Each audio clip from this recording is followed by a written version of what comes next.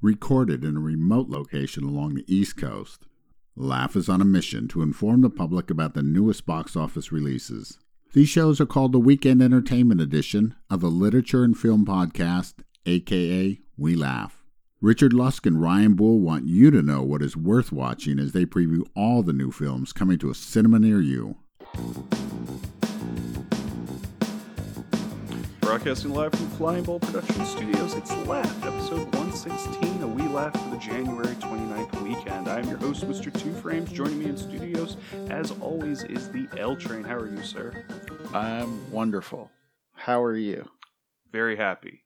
I think we have a wealth of choices this weekend for where to go to spend our money to go watch a film. This week has one of my most anticipated movies of 2015 coming out in 2016. Yeah. This weekend has 3 films that were supposed to come out in 2015. Ooh. And normally January is kind of a slow month for films. I think 3 of these films are huge. You mean box really office? Good. Well, maybe. Could be. Really good box office for one of them. Well, I'd be interested to see where you... But I think there are 3 fine films here. All right. Ready? We'll have a box office debate here soon. All right. So 4 big movies, though. Since we're talking about fine films, let's talk about The Finest Hours, starring Chris Pine, Graham McTavish, Casey Affleck, and Eric Bana. This is based on the true story of the Coast Guard in 1952 when they had to make a daring rescue attempt off the coast of Cape Cod after a pair of oil tankers are destroyed during a blizzard. This film was originally supposed to come out back in it was supposed to come out in April of this year. It got pushed up to October 9th of last year before it was sent back to January 29th. Yeah, I've been seeing the trailers for this for a long time. So you had the inside skivvy on that, or the news. Well, what's up? It was supposed to come out April 15th of this year. But The Jungle Book, the live action with some CGI in it, they ran into some production problems, so they switched spots. Same company or same company? This is coming out from Disney. All right. Okay. So it moves up to October 9th. Right after it does that, The Martian moves back to October 2nd. It was supposed to come out at Christmas time, but it got out of the way of Star Wars. Mm-hmm. So, and The Martian is on IMAX screens. The Finest Hours is going to be in IMAX, and I think even IMAX 3D. So because now they wouldn't have screens to show their movie and they'd be in direct competition with The Martian, they move it here to January. So this is a movie you think is going to be really good? It's going to do well at the box office? I hope so. Really? I think this appeals to a lot of older people to go watch it. The whole based on a true story. It's got the whole like Coast Guard, the sacrifice angle. You know, in a lot of ways it's like a soldier movie. Perfect Storm. Perfect Storm did really well, yeah. I don't know. My dad, you're right. My dad would kind of like this movie, but I mean, I saw the trailer. Mm-hmm. I know the entire movie. So what? I know every beat. I know every twist, every turn. And plus, it's a true story. I know how it's going to end. You looked it up how it ends? I mean, no. See, I assume I know. Yeah. Some people are going to die. Some people are going to live. Is John Goodman in this? I don't believe so. I think I saw John Goodman in one of the trailers. There might just have been another big fat guy with a wrench. Possibly, yeah. I didn't see his name. Okay, it's based on a true story. And I can understand that, sure, you know where it's going, so it kind of ruins the movie for you. But the central idea of this movie is courage, right? And I think that's what allows you to watch films like this and not care. Courage and responsibility. Yeah. In the movie Ladder 49, John Travolta had the line, "People are always asking me how it is that firefighters run into burning buildings when everyone else is running out. Courage is the answer." Wow. And I think in these type of service type films, whether it's firefighters, military, Coast Guard, whatever, it's watching courage on the big screen and watching people make hard decisions that normally you only see movie action stars make, but knowing these were real people creates a certain type of intensity that makes people want to go and watch this. I like your argumentation on this. And I don't know if it works though. I don't know. It's out there. A couple of weeks ago, Benghazi soldiers tanked had the same sort of sub theme of courage, and it didn't do well at the box office. Is that from in the heart Michael of the Bay sea effect? No, I just think people are just sort of worn out by this sort of true story thing. I don't know. I don't know how it resonates in the zeitgeist. People want to go to movies to escape things, not to be pummeled. I don't know. I'm but excited. Then there's The Revenant, so I mean that blows my theory out of the water. Out of the water. That's a big pun there. Nice. I like everybody that's involved with the film. Sorry. No, you're fine. I mean, I'm trying to figure out whether or not this is something I want to see, having already seen it, having already seen all the trailers. But because it's got Casey Affleck in it, it's got Ben Foster, who was the Hand of God in 3:10 to Yuma. He's a great little bit actor. Casey Affleck's the best actor of the Affleck brothers.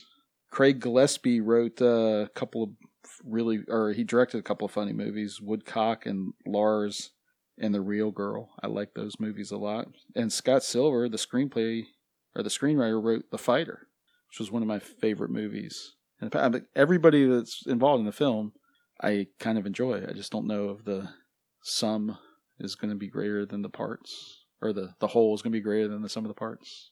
I don't know. What were you going to say? You were going to put up another defense for it. I was eager to see this before I knew it was going to be an IMAX. But if you can go to a huge theater, great surround sound, feel like you're in the middle of the storm, that appeals to me. I love experiencing bad weather, but I also like that after 2 hours, I can go out into the sunshine and be done with the bad weather. I can walk away from it. All right. So I don't know. I thought this was I couldn't distinguish between it and The Heart of the Sea for some of its early trailer run. And then, oh yeah, wait a minute. This one doesn't have a whale in it, right? So I don't know. I'm not going to crap on it. I haven't seen it, but I have seen it. All right. I've seen all the trailers. Finest Hour would be my pick. What's your pick for the movie of the weekend? Oh, well, by far, Jane Got a Gun. I've been looking forward to this movie for a long time. I'm a sucker for Westerns. You saw that from some of my picks on last week's show. Our 10 through 6 of our top 10 of the year. And there's some more coming up, but I think this one has an inside track on the top 10 of the year for 2016. Giving it an early pick. Sounds good. What is it? It's called Jane Got a Gun. I think I mentioned that. Jane Got a Gun, starring Natalie Portman as the titular Jane. And she gets her ex-fiance, Joel, played by Joel Edgerton, to help defend her family against a vengeful outlaw played by Ewan McGregor. Again, like the last film, everyone that's involved with this I kind of like. I like the subject matter. And I finally get to see a movie in theaters. Western, that is. That's not, got other things going for it. This is, I think, a straightforward shoot-'em-up kind of Western, like The Salvation or Slow West. Those are movies from last year that I liked and enjoyed. And, I want to see a good Western movie in the movie theater. So I'm afraid it might be overwritten.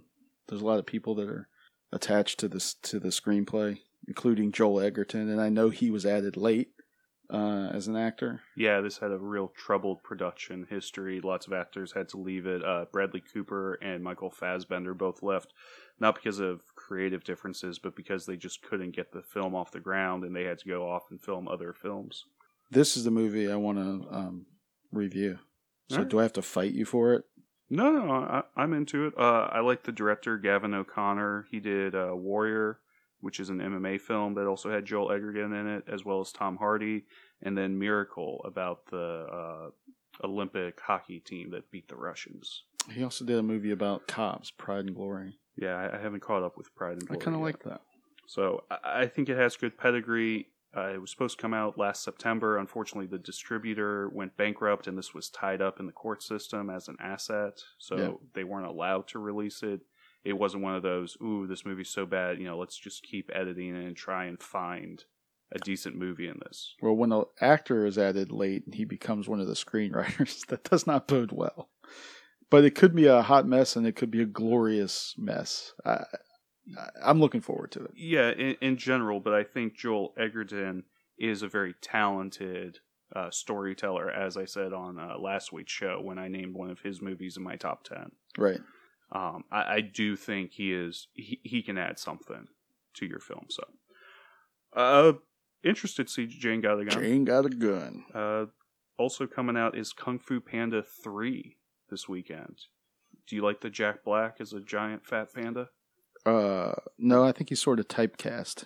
in that role. Typecast, this also has Angelina Jolie and Dustin Hoffman. This is the continuing series of the Kung Fu Panda's legendary adventures of awesomeness. This time, Po must face two hugely epic but different threats, one supernatural and the other a little closer to his home. This was supposed to come out on December 23rd, but they pushed it back because of that thing called Star Wars. Oh, wow. Okay. Yeah. Well, I mean, I think that really shows the pull that Star Wars has, because to me, Kung Fu Panda is kind of aimed at that, 7 to 10-year-old market. Right. Star Wars wants to tap into that market. Yeah, I mean, if you're afraid that Star Wars is going to get everyone between 7 and 70, that's saying something about your film. The 7 to 10-year-old market is the maple tree of the franchise.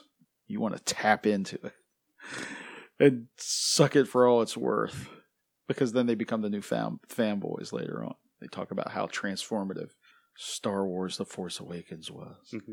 In their movie-going You don't experience. think people will be saying that about Kung Fu Panda 3? No, but it's got your fave, Bryan Cranston, is a voice talent. J.K. Simmons, my fave. Mm-hmm. Dustin Hoffman. It's going to make a ton of money this weekend. What do you think? $55 million. Really? Yeah, and I'm also going to project that there are snowstorms that help, do well. I think it's going to make less than that. I think it'll make less than 45. Norm of the North did well a couple weeks ago. Did it? Yeah, it made around 10 million, I think. Not because of the critics. Yeah, and I mean, there's not much coming out for the kids. There's a big difference between 10 and 50. Yeah, but that was a direct-to-video release, or was supposed to be. This, people are like, oh, yeah, I like Kung Fu Panda 1, and 2 wasn't that bad. Let's go watch 3. Some people might have been burned by Norm of the North. They might have bear fatigue. I can see people being stuck in their houses with the kids. All right, let's go to the movies. Let's go watch something. What can we see? We've already seen Star Wars 5 times. Let's go watch Kung Fu Panda. All right. So, is this our first box office bet of the year? How much Kung Fu Panda makes? Yeah. What are you saying the over-under at? I'll set the over-under at 47. All right, I'll take the over. All right. I'll gladly take your money. Okay. The gentleman's bet. Yeah. So, and then there's one last film coming out. It's kind of weird. 50 Shades of Black. 50 Shades of Black. This is coming from Marlon Wayans. I think he was involved in the screenplay writing of it. Previously, he had done movies like Haunted House. So this is a send-up. Yeah, it's one of those parody satire things. He was also involved in the scary movie stuff. Parody satire of the movie that just won or was nominated for a Razzies. Yeah. Yeah, 50 Shades. Yeah. I don't think anybody really liked that movie, but I guess it made some box office. So they're expecting this will make some box? I guess it's making fun of 50 Shades of Grey. Huh. A lot of these parodies have been going in the PG-13 route. This is going to be rated R, though. It's got Jane Seymour and Fred Willard in it. I love those two people. I could always use more of them in my life. Fred Willard will star in or do a bit part in your movie if you give him free lunch. Ooh, wow, that's harsh. I like Fred Willard. He's funny. How do you, He's not as explain funny. away I Jane don't Seymour? like him as much. She needs the work. Oh, those right. Jewelry store ads aren't paying the bills anymore. Okay. Everyone's bought their two-heart interlocking thing. The second Jane of the week. Yeah. Wait, you don't like Fred Willard is the poor man's... Who were you going to say? Ooh, Steve Martin? No. I'm not big on Fred Willard. Right. He's one of those big ad-libbers. He loves to just do the ad-lib. And I don't like ad-libbing. I don't think there's going to be a whole lot of ad-libbing in this, but... No, maybe. I don't know. I have no idea. I'm not going to see it. I don't think I've ever seen any of those satire movies. So even if you're flipping through the channels on HBO here in 6 months, this wouldn't Unless stop you? I saw Fred Willard and Jane Seymour, I might stop. But then as soon as I figured out what it was, I'd keep going. Zip right past it. Well, with 4 movies out in the box office this weekend, I don't see any point in giving a Redbox pick. This pick. Do you have a streaming pick for us? I do, and it's based on my. I recommended to Nicole C. this movie, friend of the show, and interested to see what she has to say about it, because it's another one of those documentaries that examine the life of the overbearing parent on a athletic or semi-athletic progeny. Why do you laugh? You say semi-athletic. I mean, it's one thing if you're like, yeah, you can clearly see this kid's destined for the NFL or the NBA or something. No, the but parents think if they it's are. a slightly like overweight, mediocre. Kid, yeah. Oh yeah, these people are convinced that their kid is the next, I don't know, Tiger Woods or the next Larry Bird, and they put a lot of time and effort into trying to prove to them how important it is to be, to work hard. They come from different perspectives. They have different motivations, but they're all in a race to figure out who's the biggest douchebag parent. And it's hard. It's hard to assess it. I think there's 5 parents that are trying to race to the top. They're trying to hit the tape that says douchebag on it. They're trying to run past it first. And at the end of the movie, you're like, wait a minute. I don't know which one of these people I dislike more. Wow. Do any of the kids seem to enjoy playing whatever sport they're involved in? Some of them do. Some of them don't. Some of them, I mean, you can cut the film in any way you want. There's an interesting segment about parents who force a school to drop its head coach, and then they have interviews with the head coach. They have interviews with the kids who are involved and the parents who are involved. It's very present. I mean, especially because we teach in the high school and we know what it's like to have parents who sort of, I don't know, I guess it's the tail wagging the dog scenario. Mm-hmm. And this guy mentions that, it references that. He's like, this is the world that we're living in now. And I've been coaching basketball here for 20 some odd years. And a couple of loudmouth parents who were upset about things went behind my back or not even behind his back. They went to the press and got him canned. So, wow. It's directed by Chris Bell. It's got some of the same footage as the movie The Short Game. Mm-hmm. And it focuses on one of the children from that movie, Amari Avery, who thinks his child is going to be a female equivalent of Tiger Woods.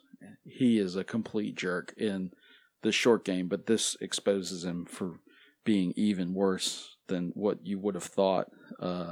We might be seeing the documentation of our next set of school shooters. Some of these kids, wow. As they grow older, yeah.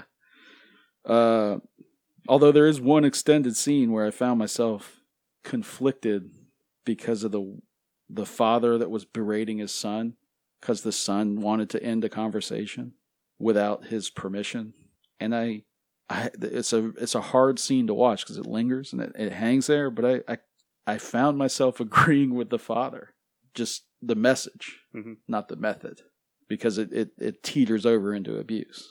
But I kind of can see his perspective on how what his point of view is on how he should treat his kid. But he takes it a little too far. He takes it to 11.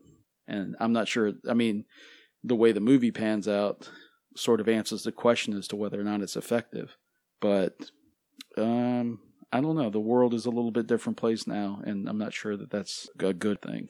I mean, it might actually be a bad thing. His message is that he needs to make this kid into a man. His method of doing it is something I don't necessarily agree with. But it was an HBO movie. It was on HBO, the next HBO documentary movie in 2014, I think. But now it's streaming on Netflix. I like it. It's my net pick of the week.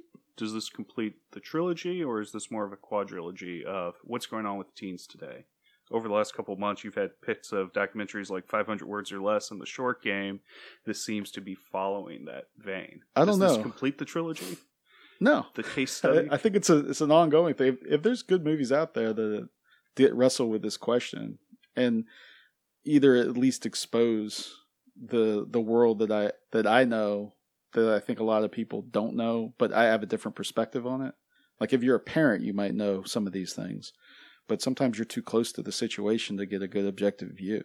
Mm. Being my age and not having any kids, but having a lot of friends who have kids, of the same age as some of these parents, mm-hmm. I think I don't know. It's an interesting viewpoint. It's like I said, it's like watching a train wreck from the top of a hill.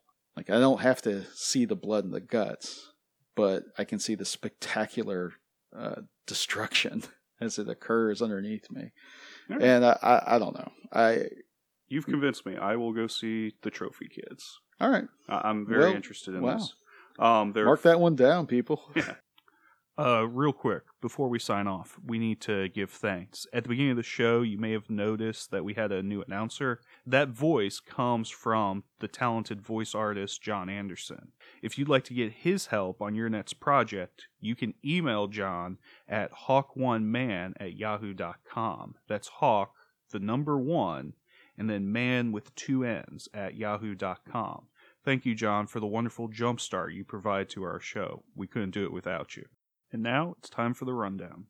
There are 4 movies coming out in theaters for the January 29th weekend. They are The Finest Hours, Jane Got a Gun, Kung Fu Panda 3, and 50 Shades of Black. I'm telling you to go watch Finest Hours. The L Train saying Jane Got a Gun is his pick of the week. Yeah, and I guess we'll figure out. No, Finest Hours will win the box office. Jane Got a Gun. But I don't mind doing a review of Jane Got a Gun. Do you think Kung Fu Panda or Finest Hours gets the box office? Kung Fu Panda wins box office, I'm saying. All right, so Jane Got a Gun finishes last? Yeah, Jane Got a Gun, probably less than 10? Yeah, less than 10. I was going to say less than 8, so I'll go with yours. All right, I'll go with the over-under on 8. I'll say less than 8. All right, fair enough. That is episode 116. Join us for episode 117, where we finish off our list of the top 10 movies of the year 2015. We're going to be joined by a special guest that you'll have to tune in to hear what his top films are. All right. So thank you for joining me, L-Train. Thank you, Mr. Two Frames. There be dragons. Coxay Bearden.